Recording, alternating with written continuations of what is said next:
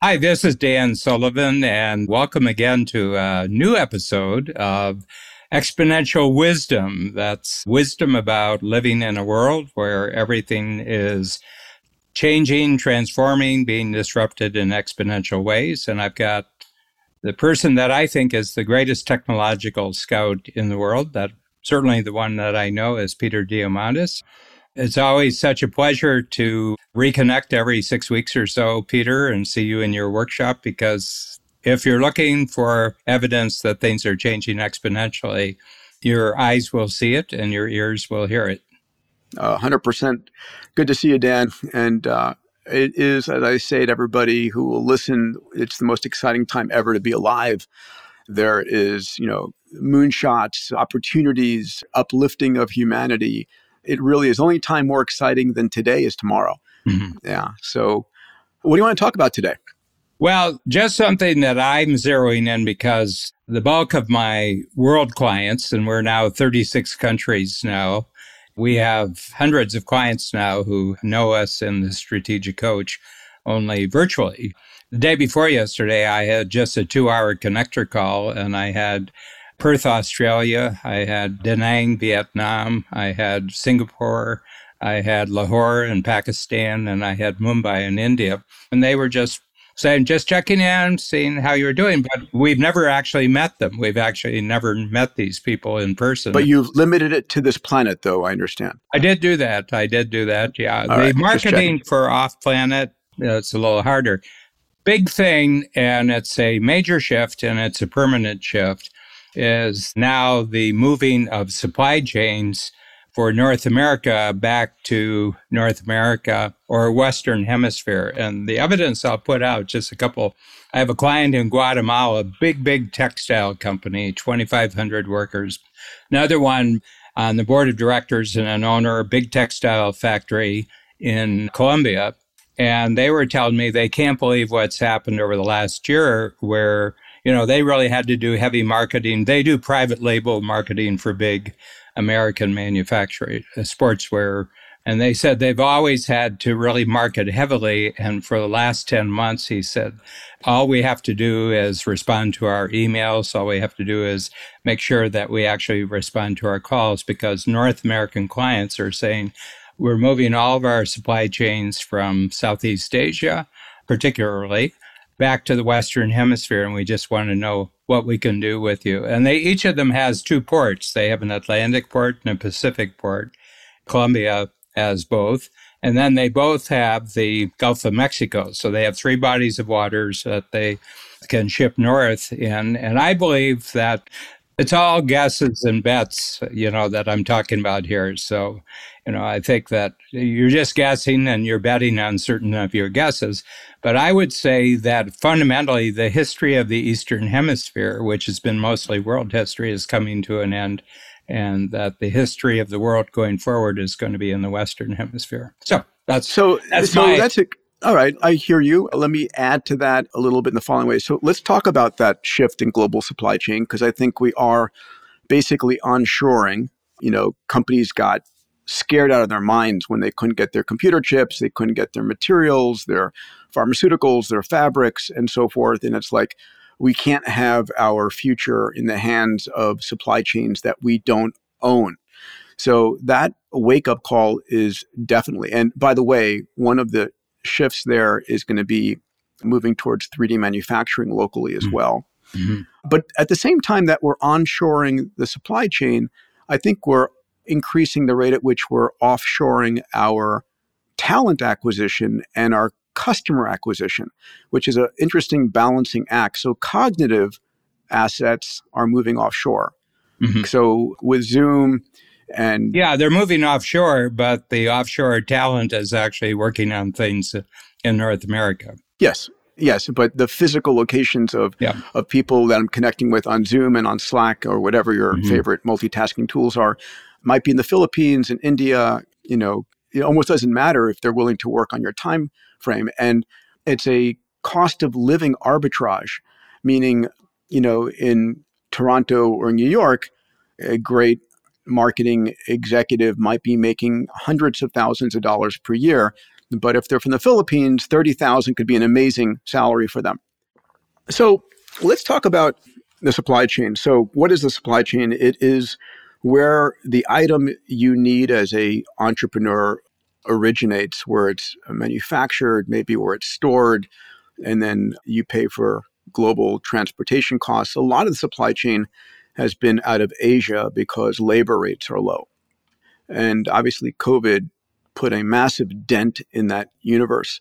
Mm-hmm. What examples do you have of onshoring right now?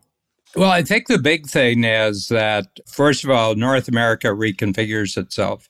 Canada, I'm afraid, is kind of like the slow country here. Mm-hmm. I don't think that they've really adjusted yet, that there's a new world going on. Mexico is totally integrated with the United States. There's no separation between the Mexican economy and American economy.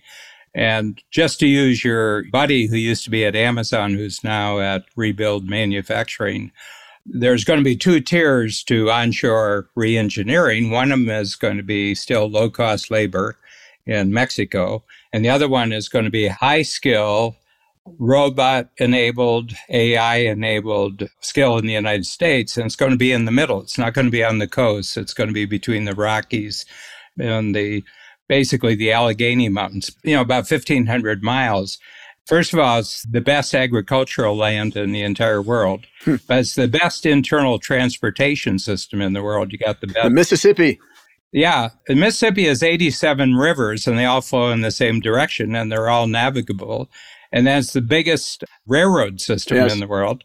Then you have the interstate highway system, which is the biggest, most interconnected road system in the world. And I was talking to your friend Richard with Verijet, and he said, Richard Kane. Yeah. He said, our jet can fly into 5,400 airports in the United States. We can land. And he said, they're all being upgraded. They're putting in, the electronics that they need. They're putting in the lighting they need. They're paving and everything like that.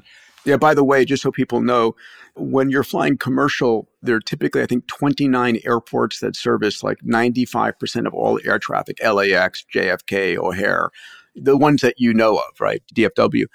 But as Dan said, there are 5,400 small airports, 3,000 foot, 3,500 foot, 5,000 foot that can't accommodate these commercial jetliners. But there's a brand new generation of aircraft. And Verijet is an Uber-like service, Verijet. You can easily look it up, where you can call an airplane on demand with no repositioning costs. Like I live in Santa Monica, and I would normally fly commercially out of LAX, but there's a beautiful little Santa Monica airport with no wait time, no traffic, no nothing that I can fly out of instead. So, yeah. The ideal that I was talking to Richard was 500 miles. He said 500-mile trips. Are kind of ideal because you don't have to land and refuel.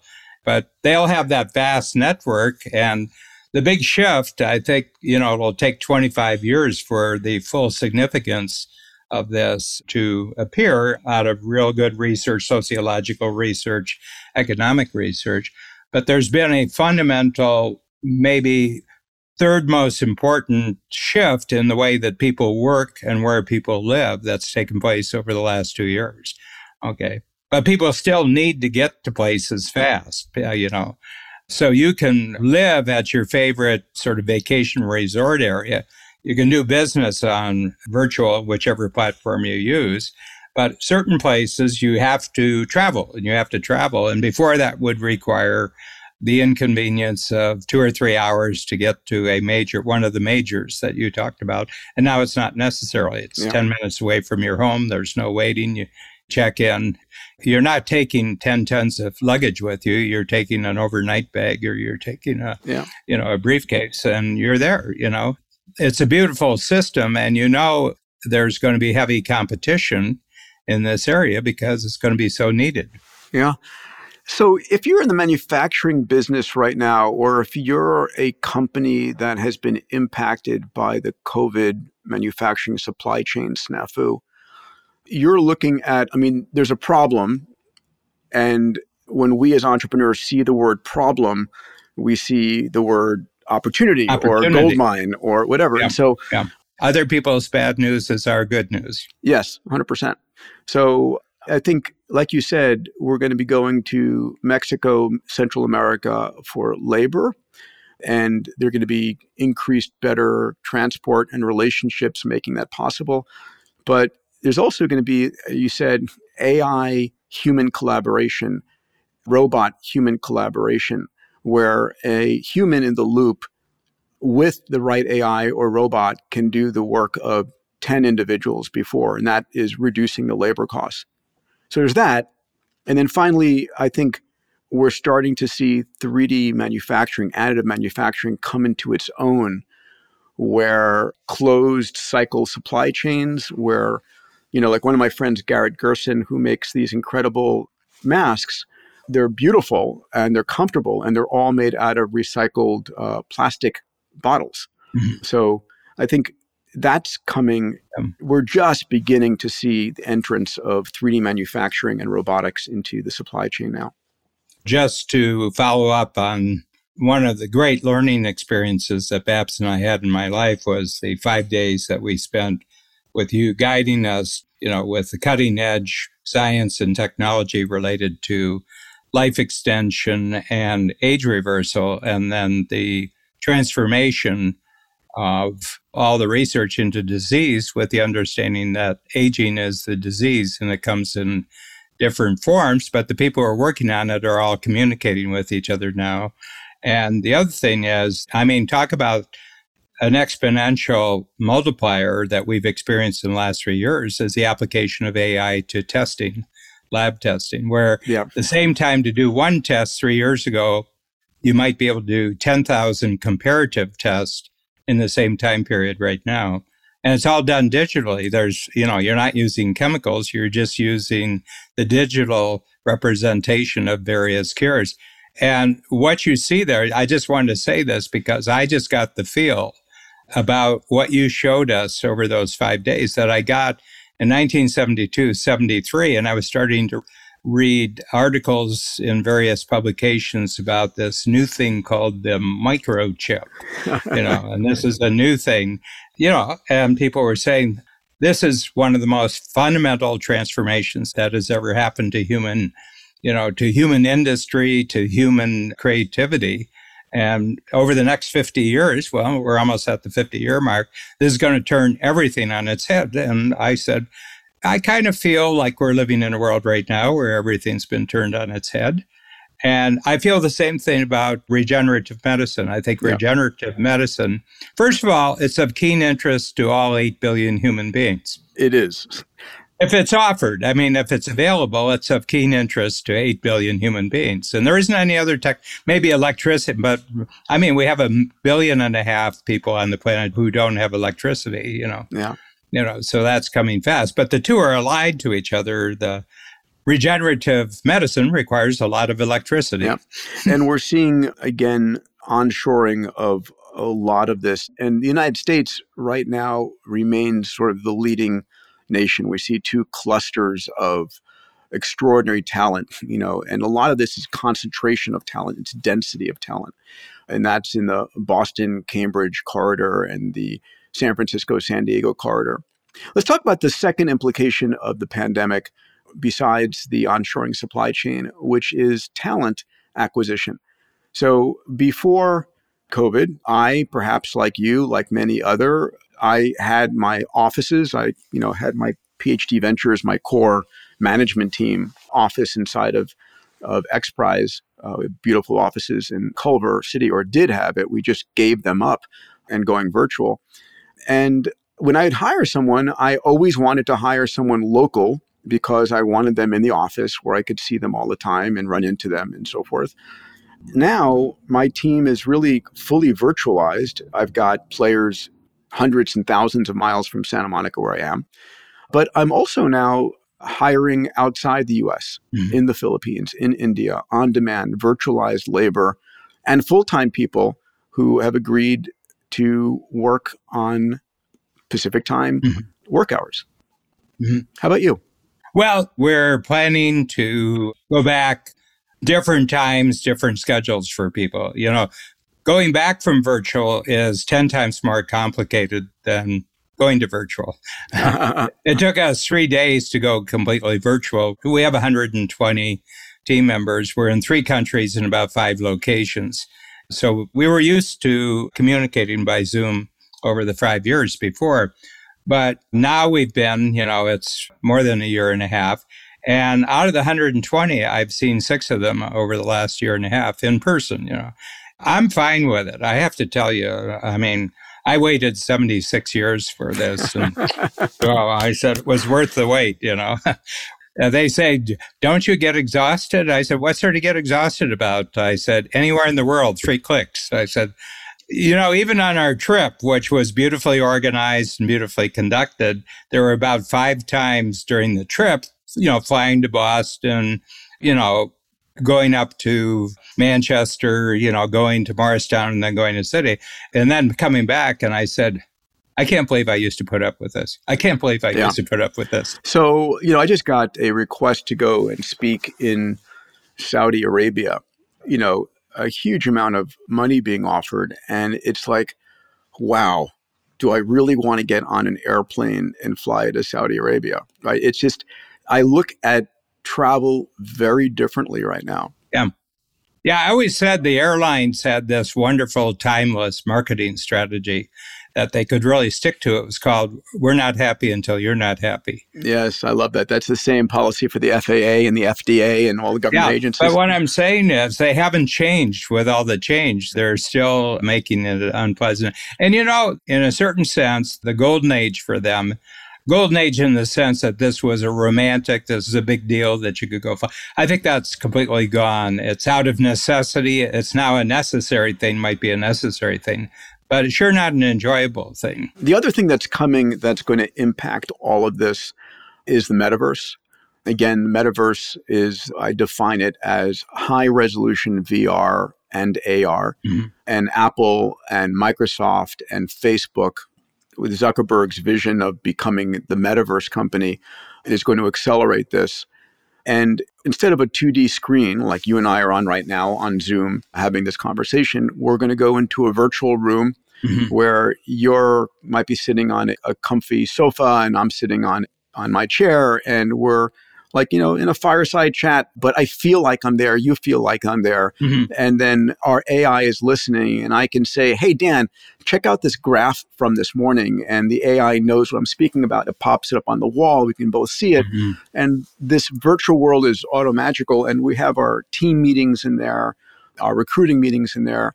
And that experience is where we're heading faster than any time ever before. My kids do this in Roblox right now. They're in this virtual game world, and it's just the beginning. Yeah.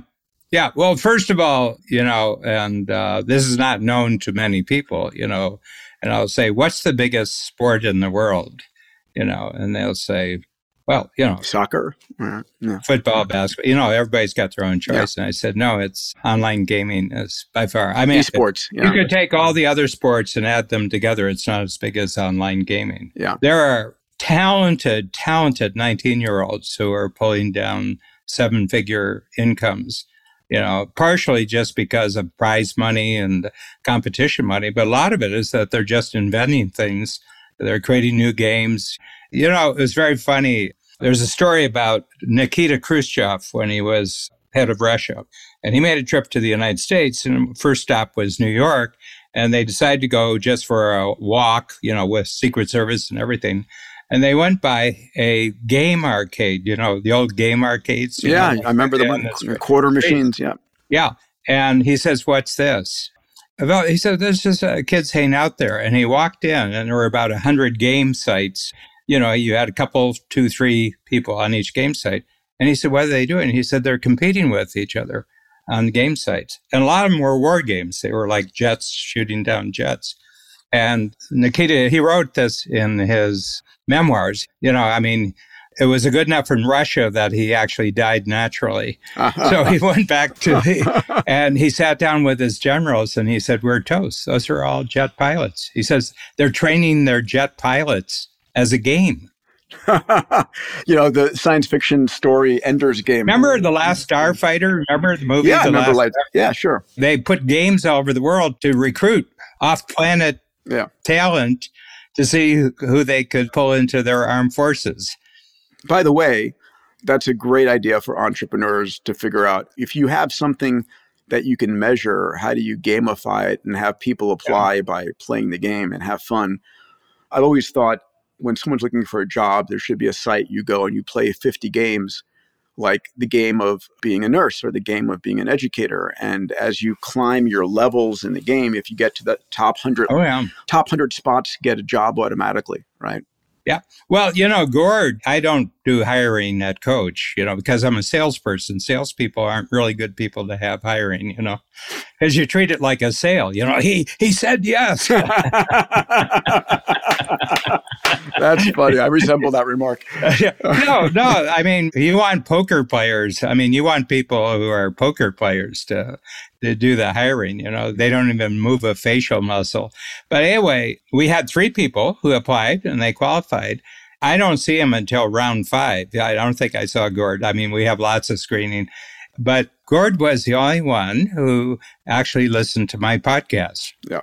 2 of them didn't. They said, no, we love podcasting. We're passionate about it. But they didn't even actually listen to my podcast. And Gord came in and he had all sorts of questions about particular episodes that we did on exponential wisdom and, with Joe Polish and with everything. And he said, boy, these are really fascinating. But I've got some questions about what you and Peter talked about. And I said, boy, awesome. If you could gamify that level of interest and commitment, that would be really good. Yeah, well, that's why Greg and I appreciate Gord. So the other thing, of course, besides onshoring supply chain and hiring talent offshore is the globalization of the marketplace, which is happening, right? We're seeing Starlink deploy globally. We're seeing, by the way, right over our cottage up north, we've got the best Starlink coverage in the world. It goes right over our cottage. What speed are you getting, by the way, on Starlink? Do you know? Of course, now you're asking me what kind of speed. Yeah, well, next time, just go to... I'm sorry, my security clearance does not go that high. Okay, well, you can actually test it on something like speed.net and so forth. Anyway, long story short, every single person on the planet is being connected to. So how do you find your customer outside of North America, South America? Abundance 360 now, I have a global virtual membership where people can participate fully. I do 5 3-hour workshops every year. I just finished one this morning on the top 10 meta trends. And it was great. We had people from a dozen countries, from Middle East, from South Africa, from Netherlands, from Europe. I guess Netherlands isn't Europe, South and Central America. And it's like we're all in the same room having one conversation. And I know you've done incredibly well on Coach. Well, this is the number 2 sales year out of the last 15, and it's all virtual. I mean, all of our marketing is virtual. All our workshops for a year and a half have been virtual. Our new program, which is never in person, we're almost at 600 at the end of 12 months, and they love it. They love it. And, it's really interesting. We still have a third of our clients who refuse to come to a Zoom workshop. They haven't come back from the layoff. And I said, the train may have left the station by the time you get comfortable again. But the new people love it. They just love it. And you really realize how much travel has been a sacrifice that people had to overcome. Yeah, I hear you. So as we wrap this podcast, just to summarize, look for opportunities to onshore your supply chain. If you're a manufacturer looking for onshore companies, there's going to be a lot of competition that will supply you your materials, your finished products, and so forth. If you're able to, this is again fraught with opportunity to create an onshore capability wherever you are in Europe, in the US.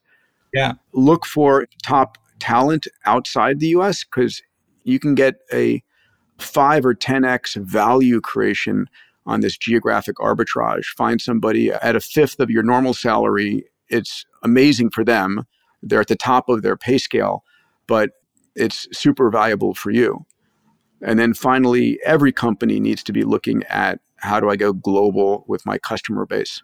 every company. Yeah, just one fact, that should alert people. So back in the late summer, we had an incident in the Suez Canal where the biggest freighter in the world accidentally or otherwise got turned sideways, and it stopped the canal for 6 days, and it upset global supply chains by 6 weeks, that one incident of 6 days. Wow. And the Egyptian police are being very, very resistant to having any investigations into how it happened. Interesting. And I want to say, who were the winners out of that incident? Follow the money. Somebody lost a lot of money, but somebody made a lot of money. Yeah. So that's just one incident. I mean, that's just a single incident of what a stopgap, what a choke point a canal system is, and that's why. My Guatemala, they have Pacific. They don't have to use the Panama Canal, So I think that's, a new world, and humans have been very adjustable, very adaptive. When they know they have no incentive, they oftentimes improve quickly. Yeah. In this exponential age, every year is bringing more opportunity than the year before. And when you see this global pandemic happen, it just means there's opportunity for reinventing it, making supply chains more efficient, and it's extraordinary. I mean, you have to think with an abundance mindset of, yeah, I know it's a problem for some people, but oh my God, what a great opportunity for the rest of us. Yeah. So, mindset. Yeah, mindset, all about mindset. All right, buddy, this was fun.